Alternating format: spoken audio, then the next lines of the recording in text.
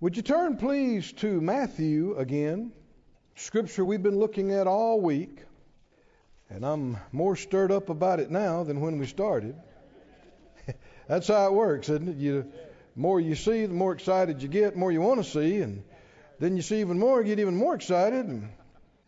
And the thing is, it never ends with God, because He never runs out. There will never be a time, even 1,000,000 years from now, there will never be a time when God looks at us and says, "That's all, folks."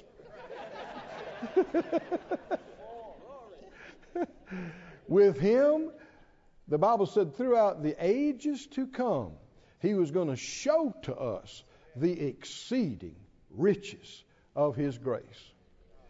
Won't that be wonderful? Never ending. Never ending.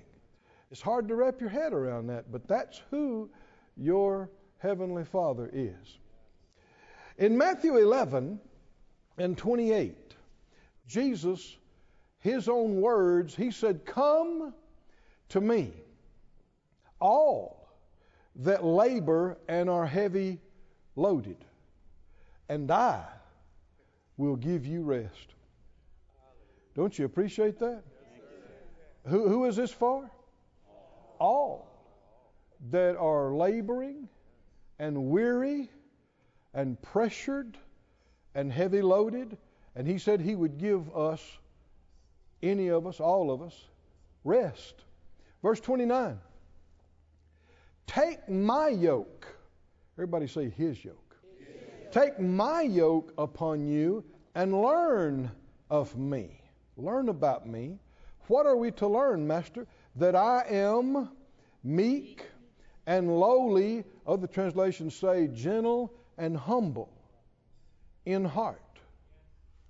Of all the things He could have said here when He said, learn about me, learn who I am, learn what I am. He could have talked about righteousness. He could have talked about holiness. He could have talked about power. He could have talked about wisdom, any one of thousands of things. But this is the key to getting de-stressed and getting unloaded and getting released and relieved and rested and restored and rejuvenated. Does it sound good to anybody? What's the key? Well, you got to come to Him, and then you got to learn about who He is. Well, what would that have to do with you getting released and relieved? Learning about who and what He is. Well, our next verse talks about it. About who gets the grace. If He is helping you to get the stress off of you and the burdens and all that kind of stuff, how many can see that is His help? That is His grace. Part of the grace of God is His help, and that's in so many areas. He said, read the verse again, He said, take my yoke. And this is to be distinguished from all kinds of other yokes that are out there. His yoke upon you, learn of me, I am meek and lowly, gentle and humble in heart. You shall find rest to your souls. In other words, when you do this, verse 30, for my yoke, again He emphasized it, mine, not all yokes, my yoke is easy and my burden is light. So if you've got a heavy, heavy load, it's not His load.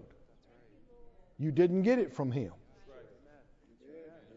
If you're yoked to something that's really, really hard, that's not His yoke. This is major revelation right here. Right?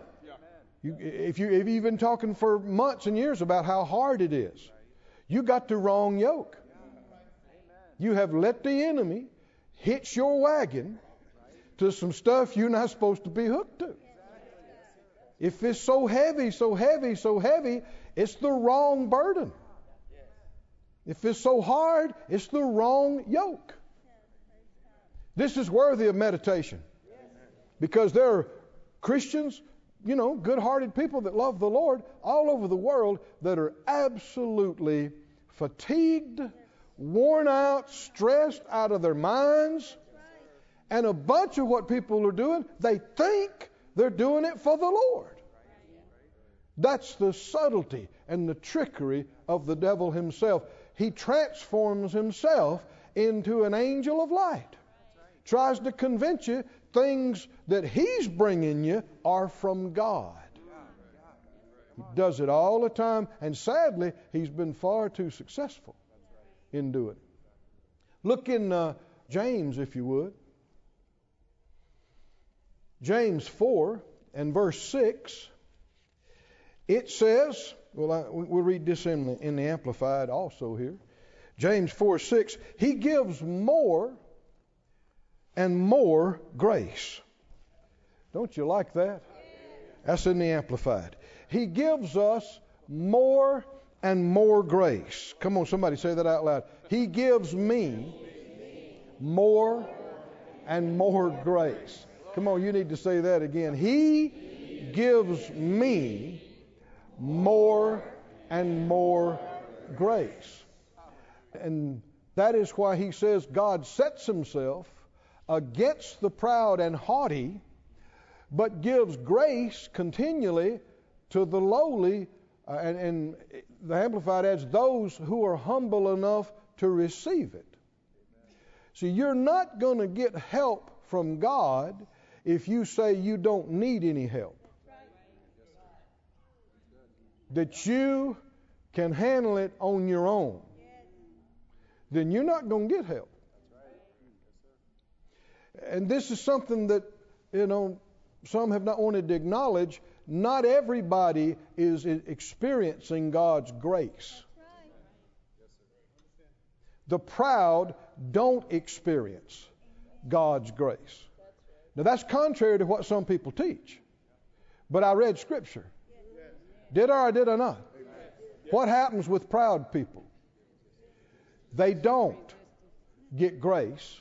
They get resisted. Did I read the Bible? And this is not just an isolated place. The Bible said in the mouth of 2 or 3 witnesses, let every word. Here's another witness. Go to 1 Peter 5. 1 Peter 5, the exact same phrase. And of course, these are 2 different individuals. James, Spirit of God speaking through James, and now the Spirit of God speaking through Peter. This is 2 witnesses. 1 Peter 5 and 5. 5:5. You younger, submit yourselves to the elder. Yea, all of you be subject one to another, and be clothed with humility. Why should we want to do that? Because God resists the proud. Man, that's reason enough to identify pride and quit it. Isn't it? That alone is reason enough.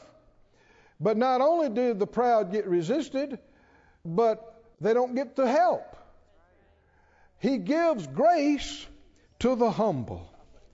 Hallelujah. Verse 6, humble yourselves, therefore, under the mighty hand of God. Now, who's the understood subject here? Who's going to do this? Only you can humble you. You have to humble yourself. Under the mighty hand of God, that He may exalt you in due time. Does that sound good to anybody? That He may what? That He may what? He wants to exalt you. Oh, see, folks didn't even answer that one. They're like, don't sound right. He's not opposed to your being exalted. He's opposed to you doing it. He's opposed to self-exaltation. He said, I'll do it. And if you read the other scriptures, He will do it in due season, which is almost always later than your flesh would have done it. He'll do it the right way, the right time, when you can handle it, when it won't take you away from Him. How many know He's not going to do something for you that'll take you away from Him? That's right, amen. That would be hurting you, not helping you. Read it again. That last verse. Humble yourselves, therefore, under the mighty hand of God, that He may exalt you in due time. Verse 7. Casting all your care. Now stop right here. Can you see this in our text in Matthew? Yes. Can you see this? Why would Jesus say, learn of me because I'm humble? And right here, humble yourself. And the very next verse, cast all your care. You can't just not worry. You can't just not be afraid. If you've got big problems around you, you can't just say, looks like something's about to destroy you or your family, or looks like you're about to go under. You can't just say, well, okay, no big deal. I'm not going to be afraid. And the bulldozer is pushing in the house, You have to replace the fear. Come on, can you see that? You have to have something else in you, which is faith, that will push the fear out of you. Just deciding I'm not going to worry, I'm not going to be afraid, without something else being in you, it doesn't work. You'll still wind up thinking about the problem and being afraid. But part of getting free from the worry is that you acknowledge, I am not the Savior. I'm not the provider. I can't fix everything. I don't know everything. And without His help, I won't make it. But praise God, I'm not without His help. And with enough of His help, I can do anything. With enough of His help, I can come out of anything. I can come over anything. But it's only by His grace help. Can you see that is, what did I just get through talking about? I'm humbling myself under the mighty hand of God.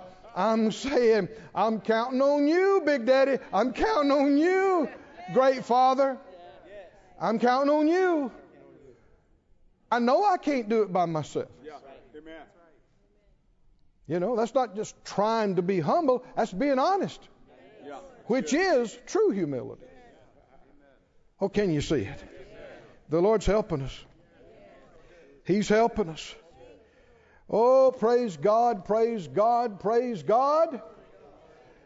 Said out loud, I humble myself under the mighty hand of God.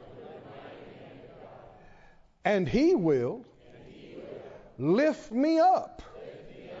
Hallelujah. In God's things, the way up is down. What do you mean? Jesus humbled Himself, even to taste death, the death of the cross, which is, today that's like going to the gas chamber. It was the death for the worst criminals. And He did it, and now because He did that, humbled Himself to that extent, He has now been exalted above every name that is named. Come on, can you see? He went as low as is possible to go. He went from heaven to earth, to the cow stall, and then to the cross, and into the heart of the earth, and now He has been exalted above all principality and power and might and dominion, and is set down at the right hand of majesty. There is no higher. But before honor was humility. Can you see this, child of God? And nobody's above the Master. If that's the way the Master did it, that's the way it'll work for us. Thank God. The one who is, we saw this earlier, we'll see it again tonight, I believe. The Lord pointed out to me as a boy, Numbers 12:3, that the man Moses was meek above or more than all the people that were on the face of the earth. And the Lord pointed out to me, He said, did you notice that? He's more humble than anybody on the planet in his generation. I thought, I see that. And then He went on to say, do you also realize he was the most used man of me in his generation? I think that's beyond dispute. How many would agree Moses was the most used man of God? Is that a coincidence that he is the most humble man on the planet and the most used man of God on the planet? It is not. Now, how many think Paul could have been? Apart from Jesus, you know, Paul could have been the most used man in his generation. Would you think that's a possibility? Yes. Read some scripture and see if there's any connection on what we're talking about here. Go with me. Praise God. Ephesians 3 and the first verse. Ephesians 3:1. The Spirit of God through Paul, he said, for this cause I, Paul, the prisoner of Jesus Christ for you Gentiles, if you've heard of the dispensation of the grace of God, which is given me to youward, and he goes on to talk about it. Verse 7, he said, I was made a minister according to the gift of the grace of God given to me by the effectual working of His power unto me, who am less than the least of all saints, is this grace given that I should preach among the Gentiles the unsearchable riches of Christ. There's so much phoniness in religion. There's so much fake humility around that when people read this, they don't believe that Paul really meant that. Or was he being phony? Or more importantly, was it just him talking here, or was the Holy Spirit speaking through him? Well, you know the Holy Spirit's not being phony. Did he really see himself this way? Less than the least of all saints. Y'all are too quiet. Somebody said, well, no, Brother Keith, he's the righteousness of God in Christ. Those last two words,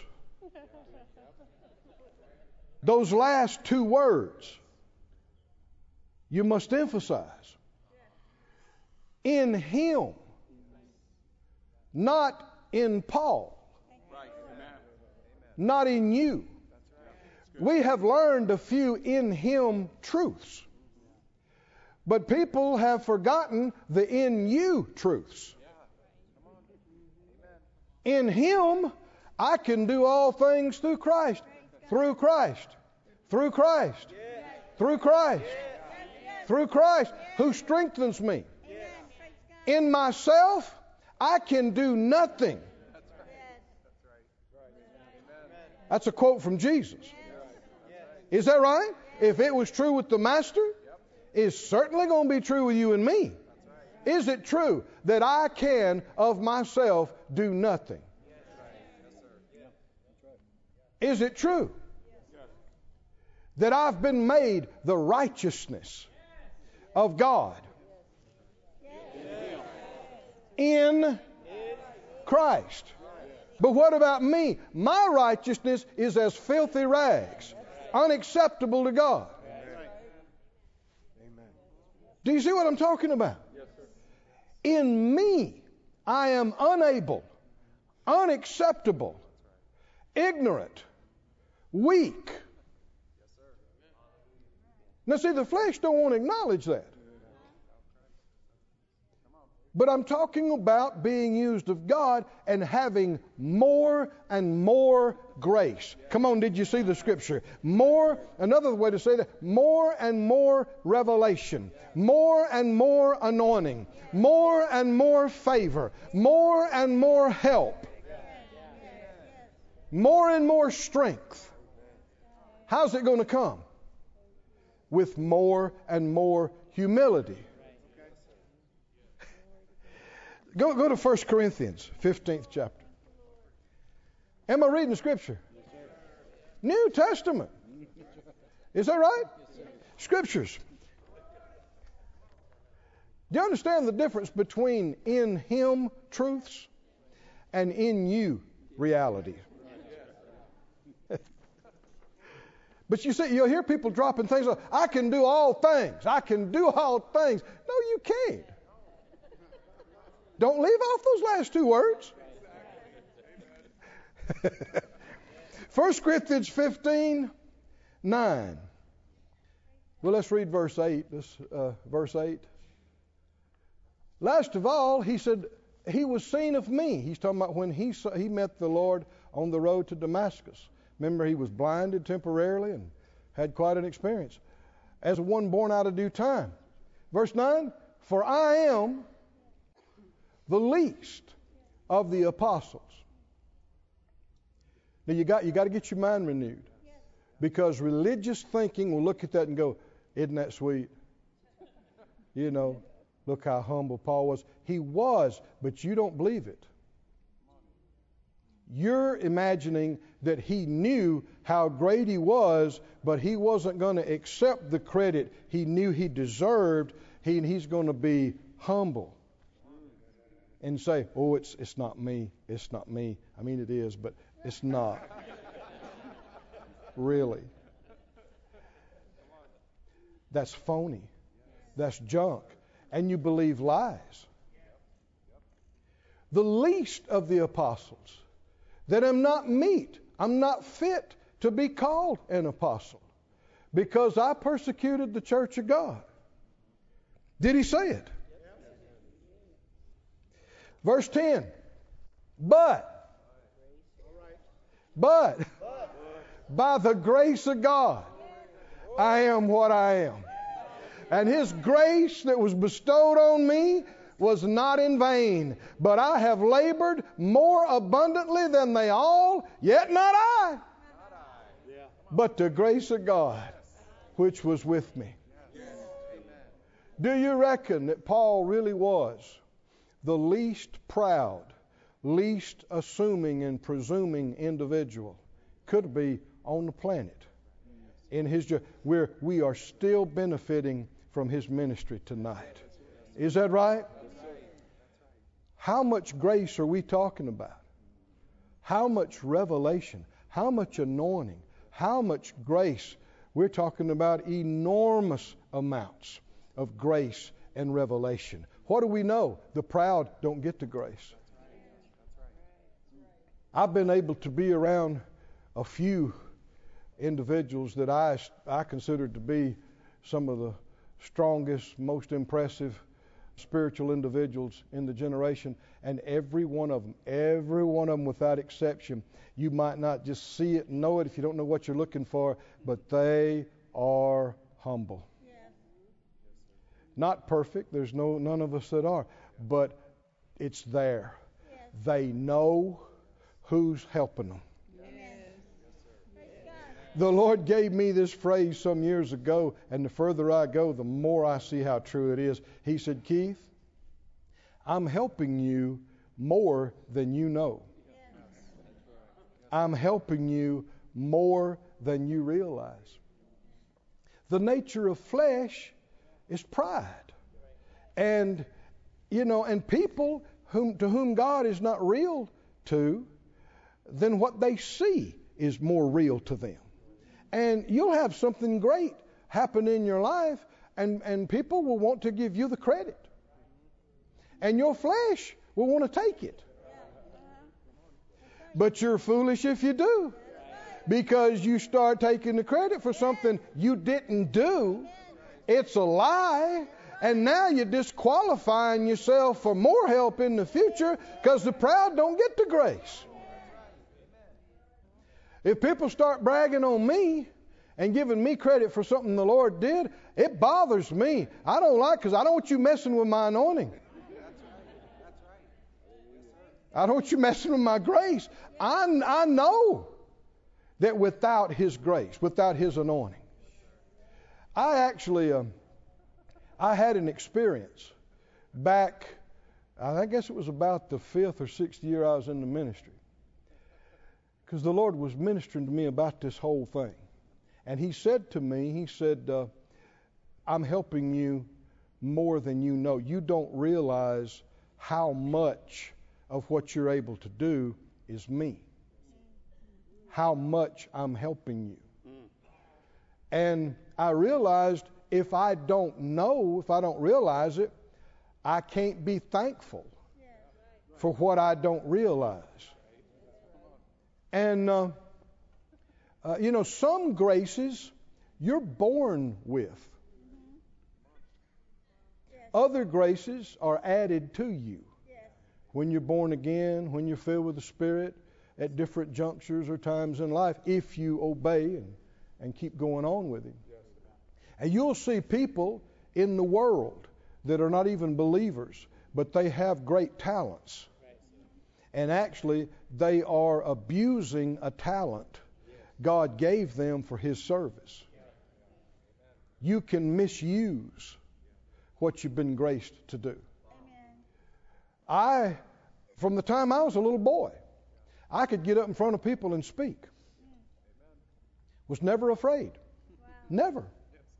I mean, I took a top hat and a cane when I was in kindergarten and performed for the whole class. There was a parliamentary procedure competition in Kansas City one time, and we were there, and the group said, we don't have anybody that can fill in for president this year.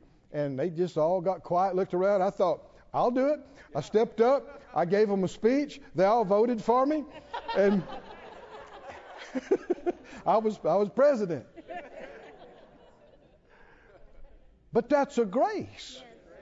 I said that's a grace. But if it's been with you your whole life, you're used to it. It's always been there. You can imagine, that's me. I can do that. Because it's just always been there. And so during that time, and music, I have a grace in that area. I can remember chords and notes, hundreds of thousands of them. It all in line.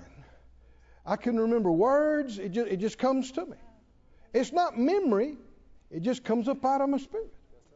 You know, Brother Hagin, if you listen to his ministry, I mean, dear me, you hear him tell dates and things like that. He'd say, the Lord said this and this to me, and that was back on February 12, and you remember that was a Tuesday, and you remember, and people would say, he's got an amazing memory. He'd correct them.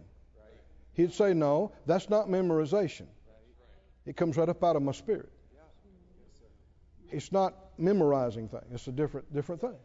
And so during that time, that 5 or 6 year point, I saw that. The Lord said to me, He said, you don't realize how much you're doing in ministry is me helping you.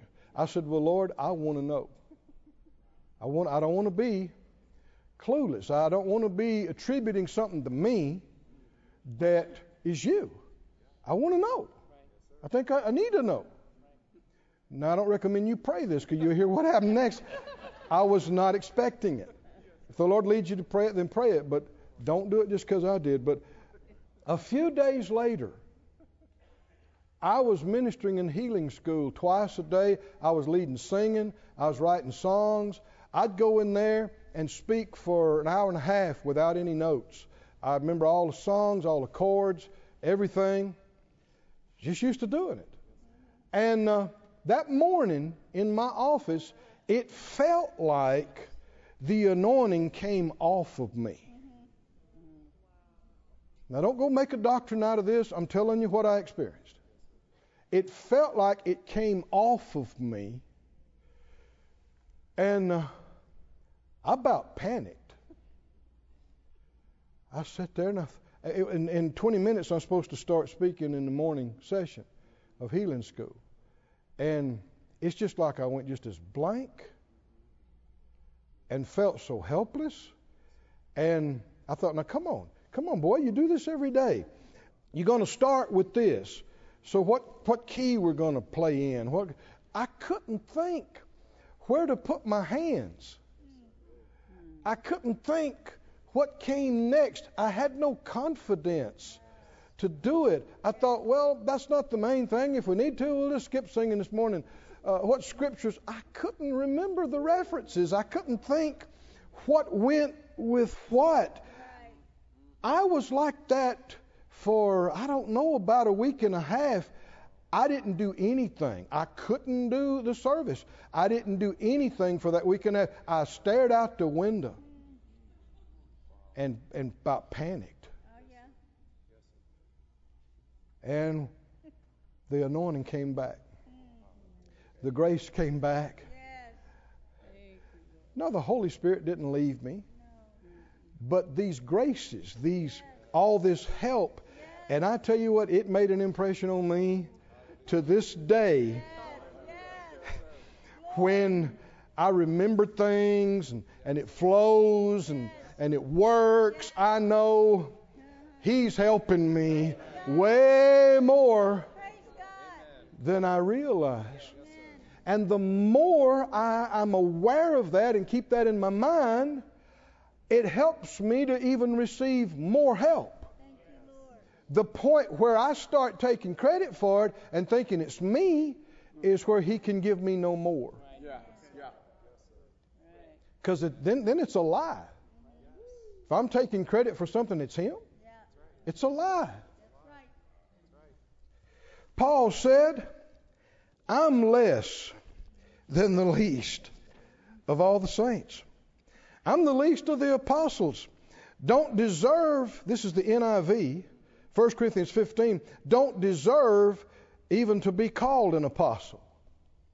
Did you hear that word, deserve? This is such a key word. You don't deserve good things. This is not what's taught in the world.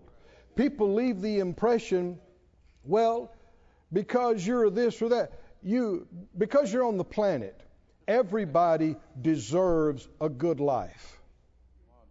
According to who?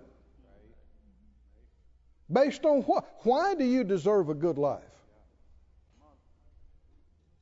Did I lose somebody? No. Listen to this. God owes us nothing. He doesn't owe you gravity. He doesn't owe you oxygen. He doesn't owe you a heartbeat or a synapse in your brain. He owes you nothing. What do you mean, Brother Kid? Everything you have is a gift. It's grace. He didn't give it to you because it's owed to you. And one of the worst things that you can do in this world and life is get to thinking that God and other people owe you something. You talk about cutting off your help, shutting off your grace. If you think someone owes you something, you have made it impossible for them to be gracious to you. What do you mean, Brother Keith? If they gave you something, you don't think it's a gift. They can't give you anything.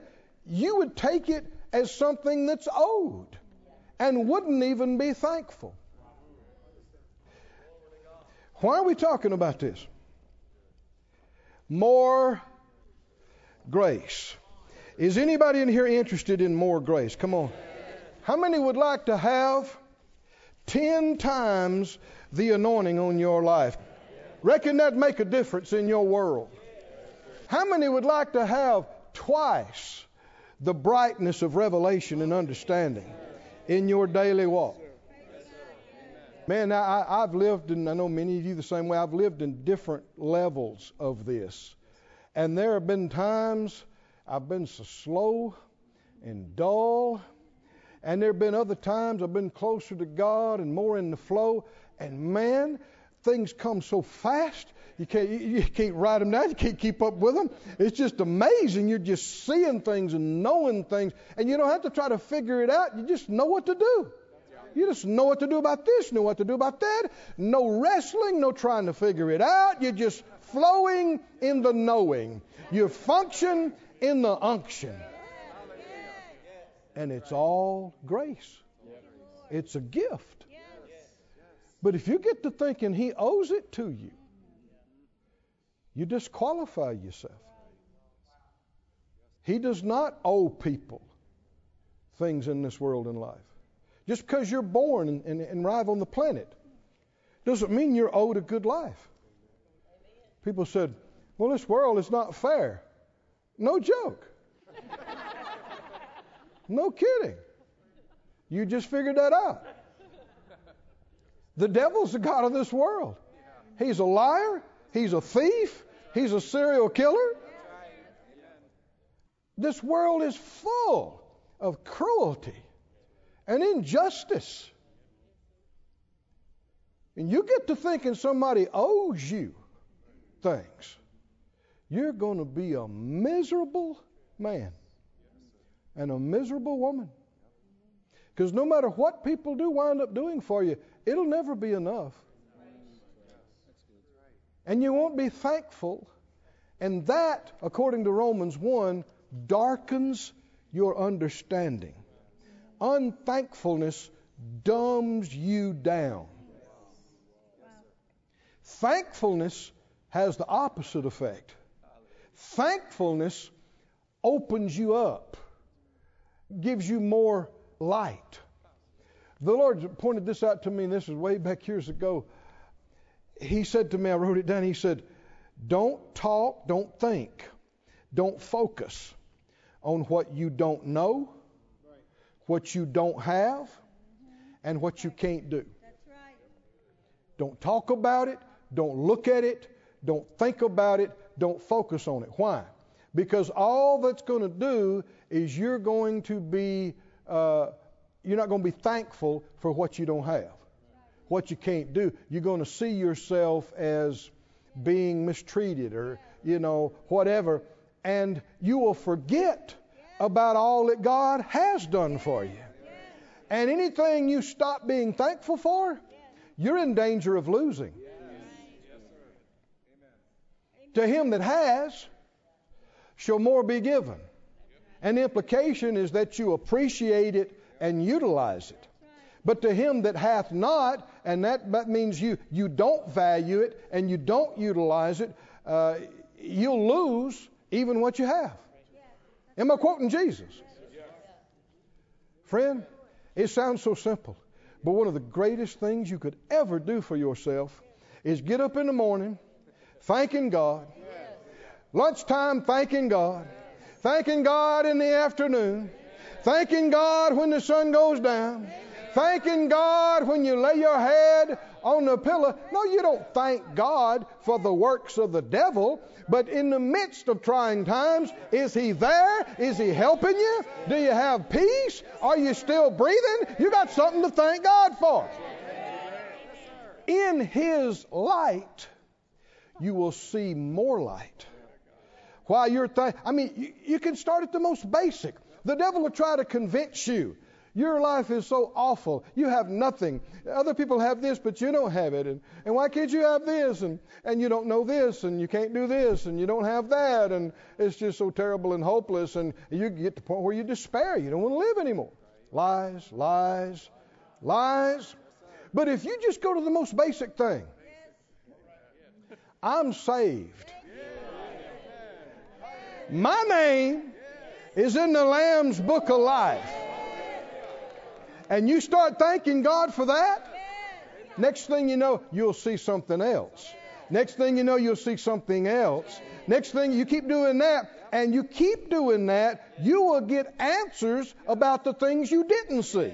You'll be shown how to get the thing you didn't have that you need.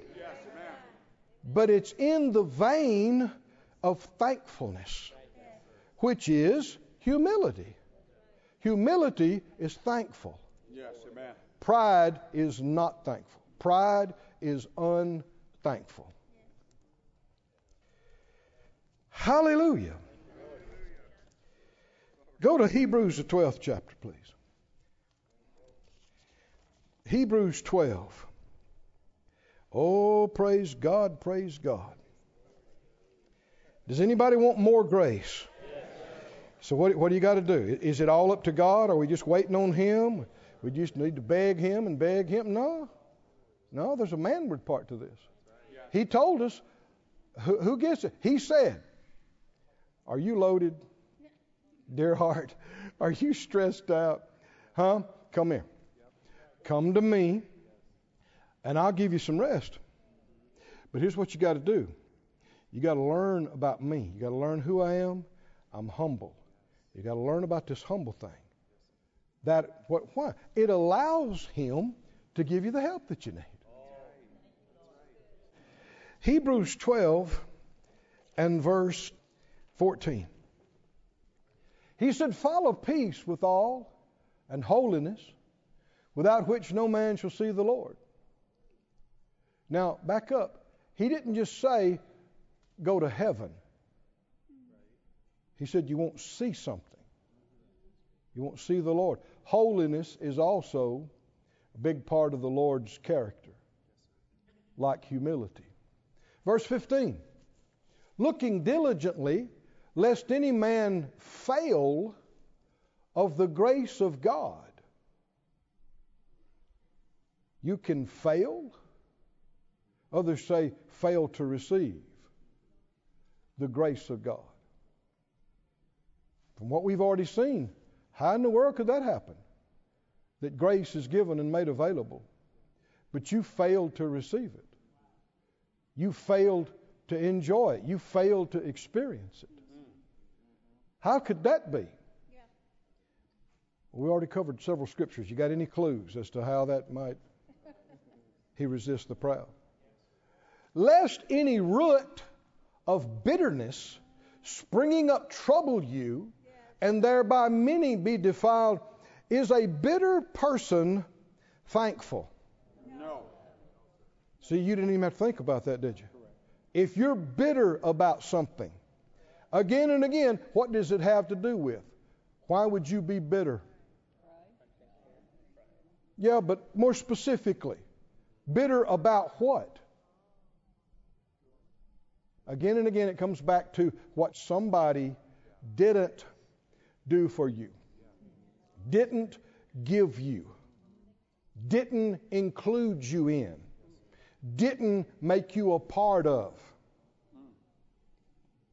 And you hear people say, well, I served faithfully in there for 10 years.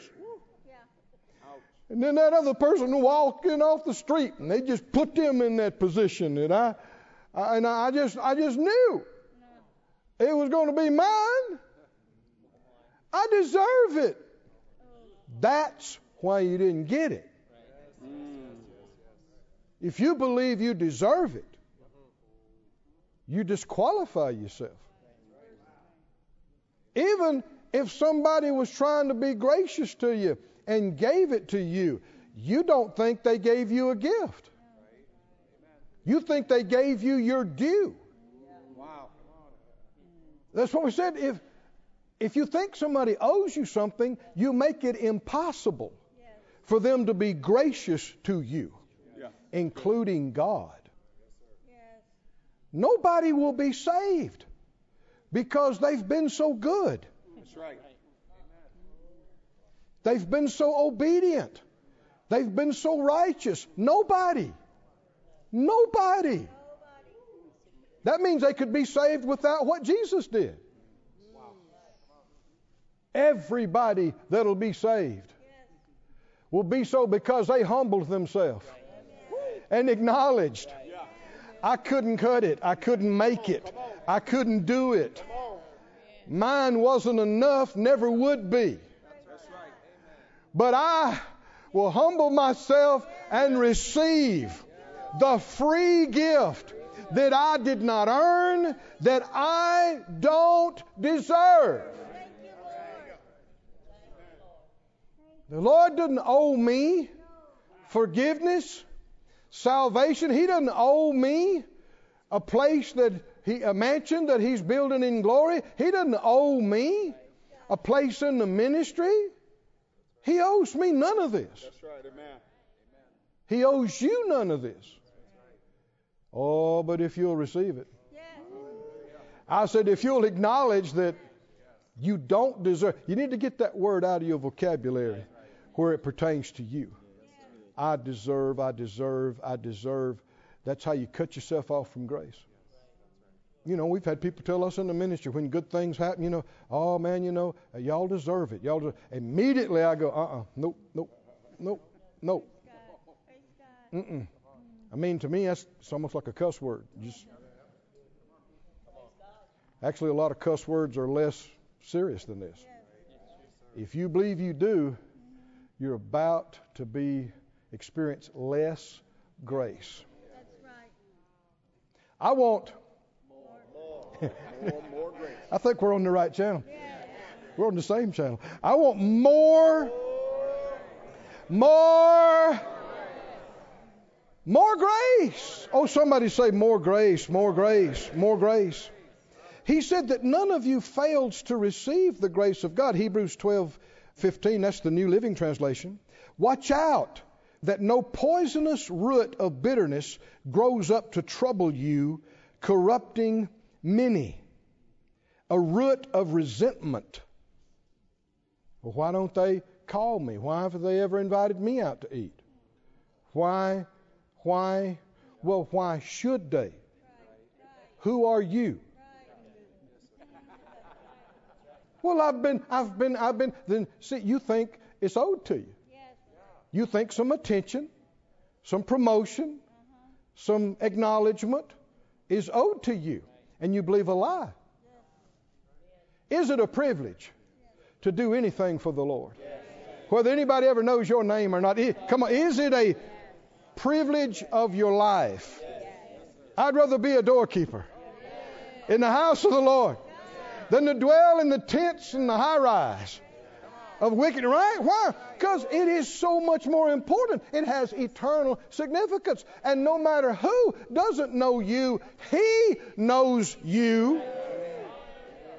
Is that right? And the Bible said, He is not unrighteous to forget what you do. And whatever good thing any man does, the same will he receive of the Lord. You talk about keeping good books. He keeps good books. And if you work hard and you do a bunch of things and nobody notices you and nobody acknowledges you or gives you anything, or somebody else even gets some of the credit for what you did, then you'll find out about your pride. Woo! Don't you let it bother you, child of God, because the Scripture says some things come out in this life, others cannot be hidden. The accolades that happen now are so temporary. People will forget about them tomorrow. What's better is if nobody knows and it comes out after this life and the Lord brings it up. Hallelujah. That's forever. Glory to God. If you're bitter, or I'm bitter about something, we have cut ourselves off from the grace and help of God in that area. And without His help, you won't make it. It'll get worse and worse and worse. Do not let yourself sit around thinking about, talking about, focusing on what you don't have, what you don't know, what you can't do, and especially what other people are not doing for you. Or what even if they said they were going to do it and they don't do it, still, they're not your source. Is that right? Even if they lied, even if they took something, still, you do not have to let it steal your joy and steal your peace. The Lord can and will help you far beyond what they could have ever done. We've seen it. We've experienced it. There's a hangar, airplane hangar, that I spied years ago down in Florida where the church is there, that I thought, man, that would be a dream to have that. And for years we were in much smaller stuff, and it was one of the best ones on the field. And we put our faith on it. Didn't tell folks and didn't announce it in service, but just put our faith on it and sowed seed, and we had for years. And man, it worked out. I won't go into all the details, but it worked out supernatural. The Lord gave Phyllis a word of knowledge, and she contacted the owner, and it was ours. We had a contract. They agreed for a great price, and the next day some people took it away from us. Just, the people that had some control of some of the authority things, they just came in and took it away from us. And as you might imagine, it didn't sit well. We had a contract. We could have fought. We could have took it to court. And it's something we'd been believing for years. And I was so excited to get it. And now Phyllis and I pulled into the parking lot of the place, and we sat there and we talking about what are we going to do. And the Lord spoke to me. Oh, thank you, Lord. How many thank God for the Holy Spirit? Oh, I don't mean I heard an audible voice now inside me like He'll speak to any Christian if you learn how to listen. He said, this is not over. This is not over. That brightened up my day right there. I thought, this is not over. This is not over. And then immediately after that, He said, but see to it that you do not speak against these people. See to it that you do not speak against them. That you don't. And Phyllis and I talked about it. She had the same thing when I brought it up to her. And she said, yeah, I got the same thing in my heart. What does that mean? We don't even tell anybody what they did. And if somebody brings it up to us, we don't say anything negative about them. Not one word. And we turned around and drove off. And years passed. Everybody say years. Years. And we didn't tell our board. We didn't tell anybody around us. And there were some things that came up here and there, and people asked us about them. And I'm sure we thought they were great people, because the Lord had told us, don't you say anything bad about it. And they tried to put a business in there, and we didn't know it, but the Lord dealt with us one morning to check on it years later, and come to find out, they were losing it that week. That business was going, it didn't work. And how many know it doesn't pay to do something against ministries and churches? And we called the people that had done us wrong, and they were like, oh, yeah, everything's fine. And within a couple of weeks, it was ours. But if you get to thinking, you rascal, you this, you owe me, you told me. Can you see what I'm talking about? See what the Spirit of God prompted us? Don't say anything. Don't say anything negative about them, because He wanted to be gracious to us and add it to us anyway. Yeah. And the way He did it was even far better than what we had thought. And it didn't hurt us to wait a little bit. We were able to do some other things. God is able to make all grace abound towards you, so that you always, having all sufficiency in all things, may abound to every good work. Who gets it? Who gets it? Who gets it? Only the humble, not the proud. Go to Romans 12. I'm thinking about starting to close. It crossed my mind. I'll say it like that. But there's something else we need to touch on. Romans 12. We looked at this, but I want us to go further with it. Oh, there's so much here, but getting the spirit of it's the main thing. Romans 12. We saw this, verse 1. I beseech you, brethren, by the mercies of God, you present your bodies a living sacrifice, holy, acceptable to God, which is your reasonable service. Verse 2, be not conformed to this world, but be transformed by the renewing of your mind, that you may prove what is that good and acceptable and perfect will of God. I say through the grace given me to every man that is among you, not to think of himself more highly than he ought to think. He didn't say, don't think highly of yourself. God values you. He says you are important and precious. He paid the highest price for you of anything that's ever been paid. So you are important. But what did he say? Don't think more highly than what you ought, but to think soberly according as God has dealt to every man the measure of faith. The Amplified says, I warn everyone among you not to estimate and think of himself more highly than he ought. Rate his ability with sober judgment according to the degree of faith apportioned by God to him. The NIRV says, be reasonable when you think about yourself. Keep in mind the amount of faith God has given you. Another one says, think sensibly. Another one says, be honest, as God has distributed a measure of faith to each one. This thinking more highly of yourself than you ought is directly connected with what kind of faith you imagine you have. The degree of your faith.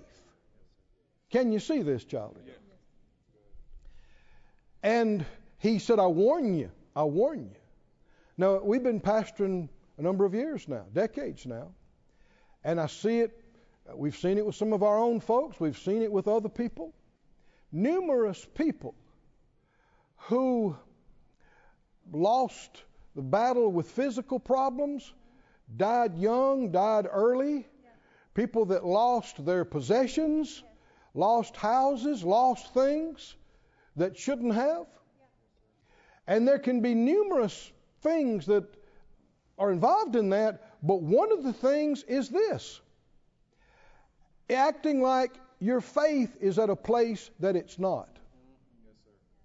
Can you see this?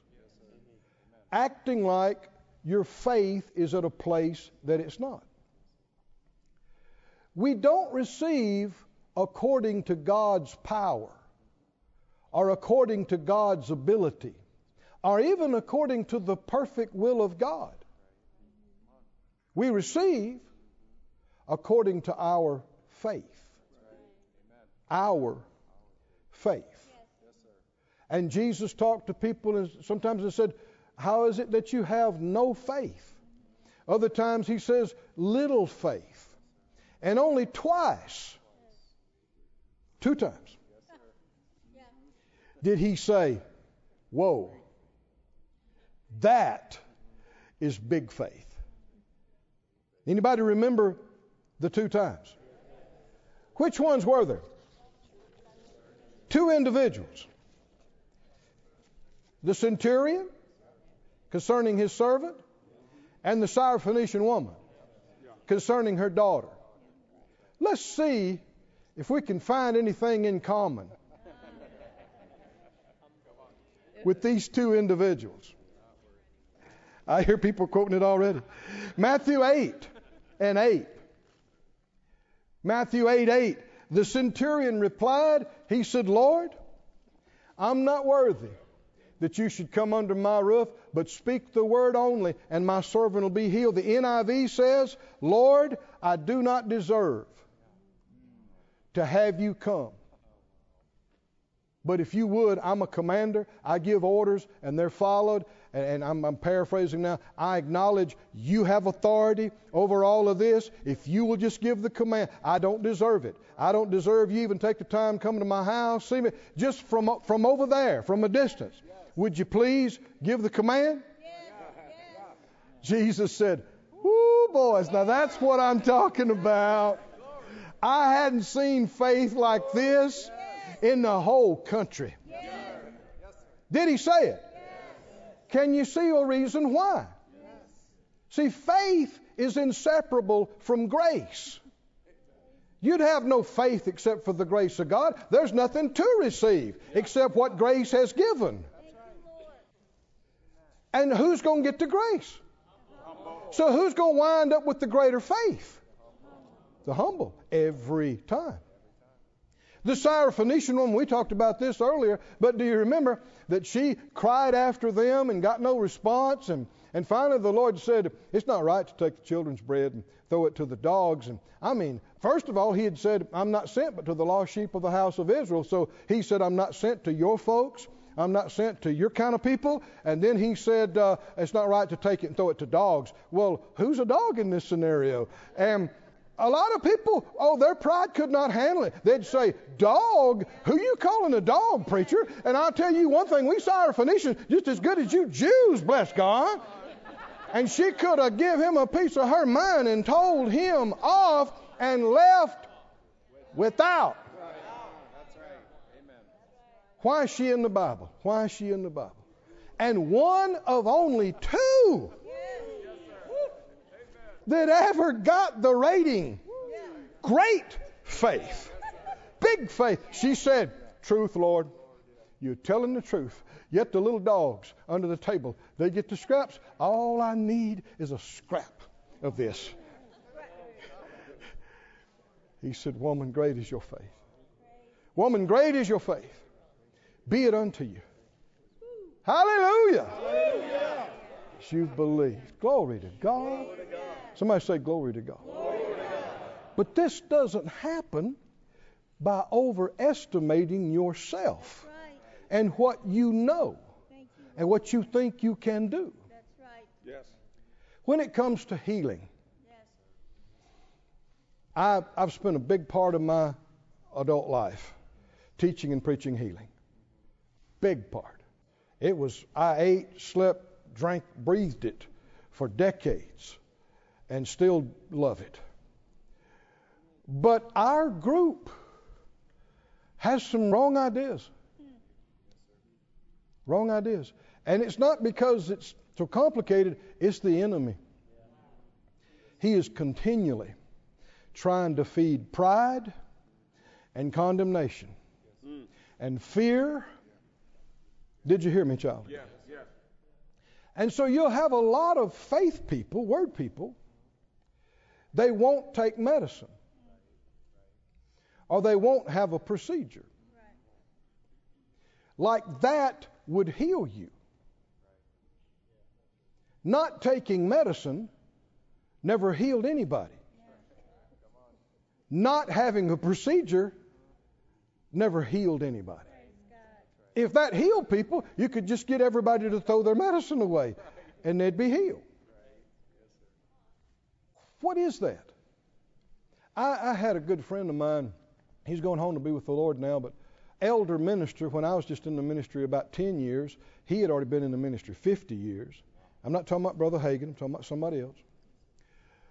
And wonderful man of God. We became friends and we'd have conversations sometimes, have lunch together sometimes. He developed, at this point he was already in his late 70s, I guess, and he had developed a physical thing and it had just been bothering him for, 5+ years and just got worse and worse and worse. And the doctors recommended he have a procedure and this and that, but he wouldn't do it. And I noticed it, and it bothered me. And I thought, well, why does that bother me? And it just kept bothering me. Every time I'd hear about it or think about it, something bothered me. How many know you can say all the right things and not be in faith? You can quote scriptures, you can say all the right things and not be in faith. Saying something is not automatically faith. And good, wonderful man. So I asked him about, I'm his junior. 10 years in the ministry, 5 or 10. He's 50. And you don't want to say too much. You'll be out of your place. And so I asked questions. Did you hear that? Yes. I'm asking, not telling. Not trying to teach, not trying to correct. Just asking a question. I said, well, what'd they say? And he's kind and sincere. He said, well, they said they could do this and it would probably just straighten it right up. And I said, so you don't feel like you should? He said, no, I don't want to use means. And I said, okay, I understand. He said, I don't want to displease the Lord. I want to use my faith. I said, yes, sir, I understand. So weeks passed, months passed. It gets worse. Here's one thing about faith. Yes. It works. Amen. It produces results. Praise God. Yes. And so something's not working. And so finally, the Lord, in a time of prayer, He showed me this. And so I got a little bit bolder and I asked Him again. And He said, well, He said, I don't want to use means. I don't want to use means. I said, yes, sir, I understand. I said, well, what about this, though? I said, you ever get a splinter in your finger? He said, well, sure. I said, what'd you do? He said, well, usually what I do, he said, yeah, I get some alcohol and a needle and some tweezers, you know. And I get it out. And I said, isn't that means? Isn't that using tweezers are instruments. Alcohol, you could call that a surgery. Right? You could call that an operation, a procedure. He said, well, yeah, I guess you could. I said, why didn't you just believe God for it to dematerialize? Well, he said that, it seemed fine to do it. I said, yeah. Would it be that much different from them helping you with this? He said, And that was all I needed to say. So the conversation was over for the day. And a few weeks later, he told me he didn't think there'd be anything wrong with doing that procedure. And he had it. Solved the problem. Solved the problem. Went for years. Enjoyed good health. And that thing not bothering him until he went home to be with the Lord. We shouldn't automatically be averse to using some natural thing that could help us. Why would we have to labor so hard over it when we're not doing it consistently in all these other areas? We've had too many people that could have gotten some help, and they didn't. And they waited and waited and waited and waited and waited and waited until, it was far worse than it would have been. There's only one way to get these things right. Not to say the doctors have all the answers. They don't. And they're not the healer, but we don't have to labor so hard over using a natural thing. You don't think a problem about grabbing a Band-Aid and slapping it on there, some alcohol or some whatever the case might be, or like we said, getting that splinter out. Well, why make such a big deal out of the other? And the Lord even said this to me today. This virus, COVID-19, the bigger name is the novel coronavirus of 2019. That's where the 19 comes from. It's the year.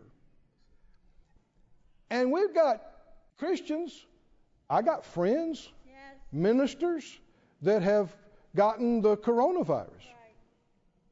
And some of them have felt so bad because they got it. And of course, it's best not to get it. No question. God's highest and best is definitely not to get it. But in many areas of our life, we haven't operated at God's highest and best. And the word novel coronavirus, novel means new. New. And the Lord quickened to me, for me to actually do this, to ask you, how many of you have ever experienced cold or flu symptoms in your lifetime? Well, this coronavirus, that's what it is. It's a different strain of that. Why be way more condemned about having to deal with some of that because it's a new one? Why be more condemned over a new virus than an old virus?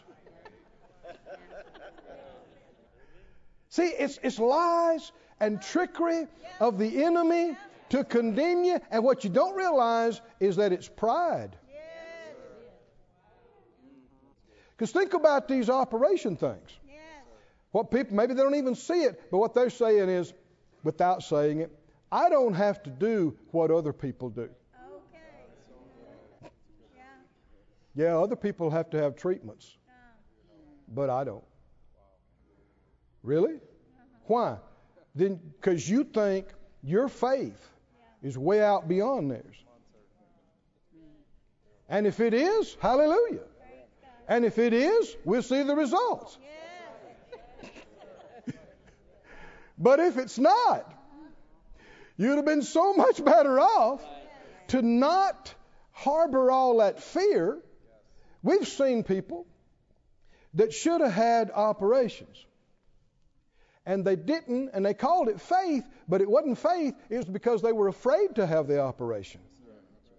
Or they were afraid of how much it might cost. They were afraid of the money, the cost, or they were afraid of actually, who wants to go be operated on? Nobody just wants to do that. Huh? And people say, well, I want to believe God. You don't let them roll you in there without you believing God. Come here. You understand what I'm saying? No, it ain't believe God or have the procedure. If you go, we have seen amazing. I've seen deaf ears open right up. I've seen broken bones instantly knit back together right under my hand. I've seen growths just instantly disappear. But I've also seen amazing miracles where we prayed with somebody and we said, Lord, we ask your hand on these surgeons. We pray your hand on the nurses. We ask your hand on this equipment and on every instrument. Help them to get good rest tonight and help them to be brighter than they've ever been. Keep them back from making any mistakes or causing any harm or damage. Anything they hadn't thought about, reveal it to them. Help them to do of the best work they have ever done. I've been in hospitals where that kind of thing has happened. We prayed it. I've seen the doctor when he came out smiling like the cat that got the canary. I just knew when I saw his face, he has done some of the best work he has ever done. And he may not know why, but God graced him or her in the operating room. The grace of God came on their mind, their eyes, their hands, and then the head of the church, when he appeared to Brother Hagin in one of those visions talking about this, he told him this. He says, when any of my people have procedures, well, just saying that let you know it could be okay to have one. Why? Because it's according to your faith. Couldn't he do it without it? He can do all kind of things without all kind of things. But we don't receive according to what he can do. He said, anytime any of my people have operations, procedures, ask me to speed up the healing process. Your body, if it's healthy, it will heal up at a certain normal rate. He said, ask me to speed it up, to increase it. He can increase it twofold, threefold, tenfold. And that's how you see people just heal up supernaturally fast and supernaturally whole. And precise, accurate, perfectly and quickly. Well, how do I know what to do, Brother Keith? Only one way. Seek the Lord. In all your ways, acknowledge Him. And He'll direct your path because He, better than anybody else, including your own self, knows where your heart is right now and where your faith is right now. And He'll direct you what to do and where to do and how to do it. And what you do, you got to get rid of the fear. You can't just make confessions and stay full of fear all the time. That's trying to act like you're at a place where your faith is not. Think about, okay, if I do this, What kind of witness do I have? If I don't do it, what kind of witness do I have? And you keep praying and looking at it and praying in the Spirit until you get a witness. And if you know that you don't need it, well, okay, that's one thing. But don't pretend. Pretending is deadly. Y'all with me, folks? Don't pretend. Don't pretend like your faith is at a different place with your finances. Don't pretend like your faith is at a different place in any area. Don't esteem yourself more highly than you ought to. And step out and believe for something. Even though it might seem like a low level to somebody else, don't compare yourself with anybody else. You don't know. It may not be like they're portraying it to be. They may have some pride problem there. So just believe what's real to you, and the next thing you know, you'll be able to believe for something bigger. And it'll grow, and you'll begin to advance. And what used to seem impossible to you will seem fully within reach. Can you say amen? Can you say glory to God? Can you say thank you, Lord? You know, the prophet told, was it King Hezekiah, told him to use a poultice. You remember that? A poultice. Told Timothy to use some wine for his stomach. Why would they tell him things like that? You got to be led by the Spirit every day, in every situation. Don't make any hard and fast rules, and forget about what somebody might think. Yeah, but I teach healing. Yeah, but I this and I that. That's how you die young. That's how you get cut off from help. You got to forget about all that. Trying to impress somebody, trying to act like you're at a place where you're not. No, do what's real to you. People that care about you will rejoice that you have any kind of a victory, some kind of a victory. Hallelujah. Praise God, praise God. Thank you, Lord. I want you to stand on your feet. I want us to pray in the Spirit just a minute about this. Oh, hallelujah. I'm thinking of testimonies, amazing things that happened where people had a surgery, where people had a treatment, where people had something. Thanks be to God. Said out loud, Father God, help me to see pride in my life. You hate it, so I hate it. Help me to see it so I can get rid of it. Get it out of me. Stop yielding to it. Stop giving place to it. Help me to be realistic, honest about where I am right now, on any given time, in any given situation. Help me to realize and be honest and be humble and be genuine and be real and not do a foolish thing, a phony thing, a fake thing. Help me to pray in the Spirit and get direction right now for what's going on in my life right now. Direction from you. Ko embrasa kadabi. Legenomium bag vam mahalas. E slovo de mombaro break masne dejad. Yes. Just keep your eyes closed and listen. The same thing applies to your finances. You got people trying to believe for, the most expensive car out there, and they never believed for a used car. They've never believed God for a lawnmower. You got folks trying to believe for a 10-room mansion, and they never believed for an apartment. And that's why year after year goes by and they still seem far from it. You must start where you are. Yeah, but God can do anything. Yeah, but you don't receive according to what God can do. You receive according to your faith. Say it out loud. Lord, open my eyes. Help me to see where my faith is right now. in finances, in material things, with clothes, houses, vehicles, any of these things, all of these things, in any area that I've played games or pretended. Forgive me. Help me to realize it and learn the difference between what's real faith and what is pretend faith.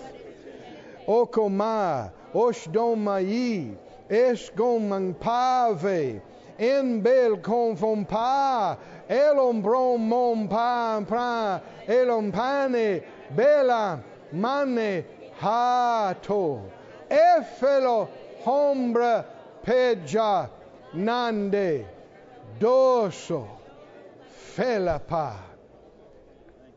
Oh, hallelujah, hallelujah, hallelujah. I heard these words. When you quit pretending, the pressure comes off. When you stop comparing yourself with others, the load lifts off. When you stop trying to be something you're not, when you stop speaking lofty words that are not real unto you, you'll find rest unto your soul. For you'll find reality. Reality in God, reality in faith, and reality in results. Oh, hallelujah. Oh, somebody say, thank you, Lord. Thank you, Lord. Thank you, Lord. Thank you, Lord. Oh, one of the most fatiguing things in the world is keeping up a front. Trying to maintain a front. Oh, it's exhausting. It's totally fatiguing, exhausting. We're stopping all that. By the help and grace of God, we're stopping all that. Amen. Amen. This ministry has been brought to you today, free of charge, by the partners of More Life Ministries and Faith Life Church. If you would like to help send this word to others at no charge, you can become a word sender today. For more information, visit our website at morelife.org.